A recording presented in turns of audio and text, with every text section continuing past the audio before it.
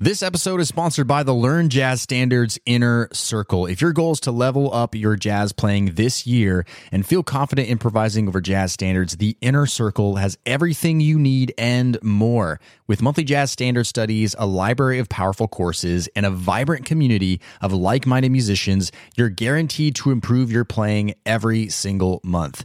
Podcast listeners can get 50% off their first month when you go to ljsinnercircle.com. That's ljsinnercircle.com, or find the link in the show notes. Now, on to today's episode.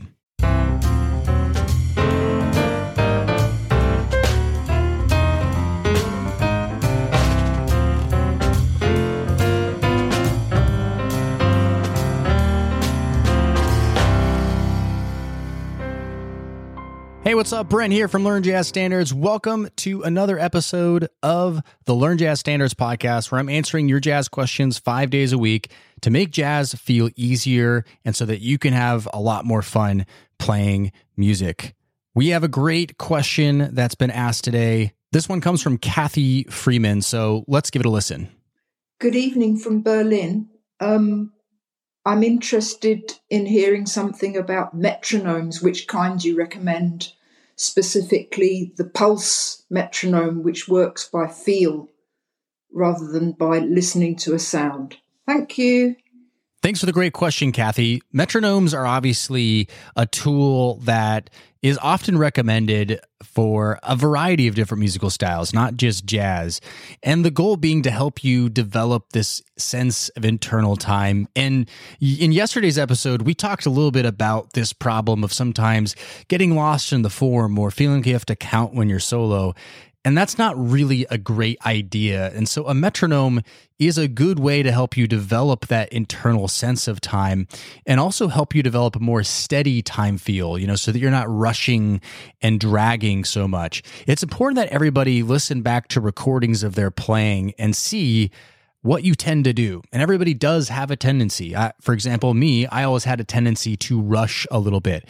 Being aware of that helps me think about pulling it back. And a metronome is one fundamental tool that you can use to iron that out. Now, to speak about the pulse metronome, I did not go out and buy this metronome just for the sake of this podcast episode. I am aware of what it is, though, and just so to catch everybody else up about what this product is, it's essentially like a watch that you wear, and you can tap it and create the pulse. And instead of a sound that you're hearing, which is really the experience of most metronomes, you're actually feeling a pulse kind of vibration in your wrist, or you can also strap it around your chest. And while to be honest, have not tested out this product, I do like the essence of what they are trying to do. They're trying to get you to feel something in your body more than just simply hearing something, right? And the idea is, we want to feel that time in our body. And so I see what they're trying to do here by essentially creating an artificial feeling that you're feeling the time versus, actually hearing the time instead. That being said, it's important to note that this metronome is something around $95 or $100. And so this is an expensive metronome. I mean, totally nothing wrong with going out and getting this, but I also do think that it's important to understand what the role of a metronome really is, right? And the role of the metronome isn't something that we want to use all of the time, to be quite honest with you. A metronome is really to kind of fine-tune areas of our playing, or to really work on that element of time feel. It's not really something that we need to be working with at all given moments of time. And so I think for the vast majority of us, a great metronome for jazz is simply the one that you type into Google, metronome online or free metronome.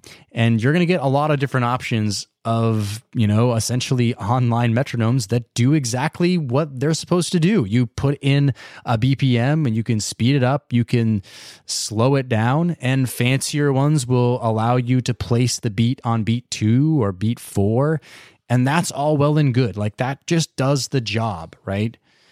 Because really that's mostly what we want to be able to use a metronome to do. So what I thought I'd also do as well is just give a few examples of how you can use a metronome.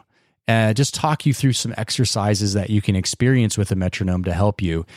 So one simple one you can do is just start with the metronome on all 4 beats. So,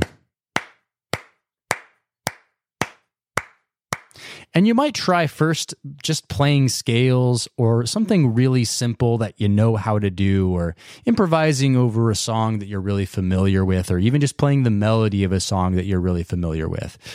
And then change it so that the beat is on only beats 2 and 4. So 1, 3, 1, 3, right? So now you're really only hearing 2 and 4, and the 1 and the 3 are silent. This is especially good for jazz because oftentimes the emphasis is on beats 2 and 4. We're talking about swing feel, right? So you start feeling and hearing the music from that perspective. Then you can switch it to beats 1 and 3. So 1, 2, 3, 4, 1, 2, 3, 4, aka the strong beats, right? And that's going to feel a little bit different. And just by changing the way the beat is and reducing the amount of beats that you're hearing / feeling, you're building up a different sense of time feel and a flexibility within your time feel. Then what you can do is you can extend this even further. You could just say, I only want to hear the metronome on beat 1 of every measure. So it'd be 1, 2, 3, 4, 1, 2, 3, 4, 1, 2, 3, 4, right?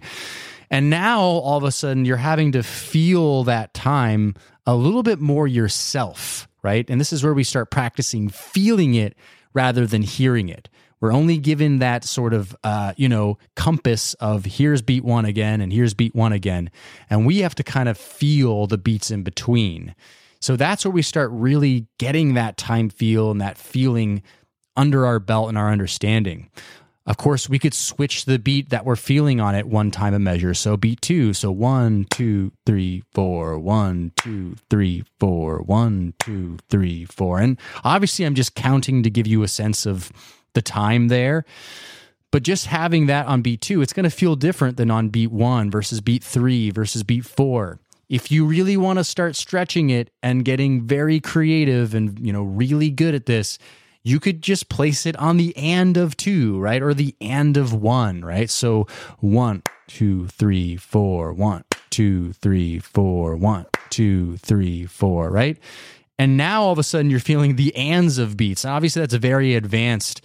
And I would argue that it's probably not that necessary. But that's one way that you can practice with a metronome. And it doesn't have to be a fancy metronome. It's going to help you not only hear the time, but it's going to help you start feeling the time yourself more. Now, one thing to remember too is that we don't always have to be practicing time feel and all that stuff with metronomes. It's one tool to use. But actually practicing with a drum track can be really helpful too. One great app to download is called Drum Genius. Go look it up. You could just play with different kinds of drum grooves and feel that time. Because ultimately when you're playing with other musicians, you might be playing with the drummer and feeling it that way.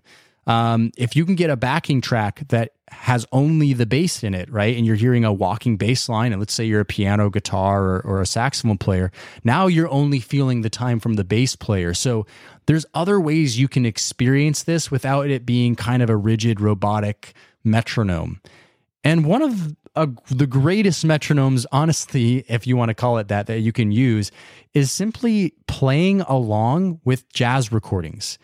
And it's funny to say that because if you listen to any jazz recording, you realize that they're not always playing at the same tempo. I mean, we're human beings. Sometimes they rush a little bit and they drag a little bit. If you really start following it, you're going to hear that really great jazz recordings and great jazz musicians don't always play perfectly in time. And that's okay because music moves and it's fluid. What you really want to get the hang of is feeling the time once again, and also adapting to any changes that are happening in the time with the rest of the band, right? That's what you want to get good at. So a very natural way to get better time feel and better with a metronome, or rather not a metronome, but just get better at feeling time and counting time even, is just by playing with an actual recording, right?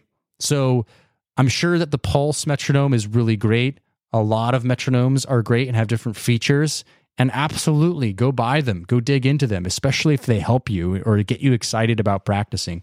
But realize that a metronome plays a certain role in your playing, and you want to use it in such a way that it helps you in the areas that you need help with, and then don't overdo it because it's not really the end all be all. All right, that's all for today's episode.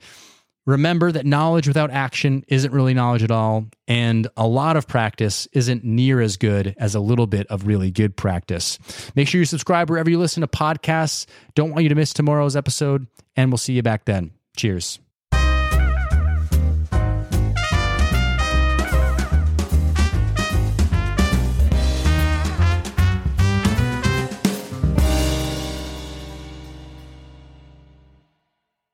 Hey, podcast listener, would you like to ask me a jazz question and get it answered here on the show? Then go to learnjazzstandards.com/ask. That's learnjazzstandards.com/ask. I look forward to hearing your question and answering it on a future podcast episode. Learnjazzstandards.com/ask, or find the link in today's show notes.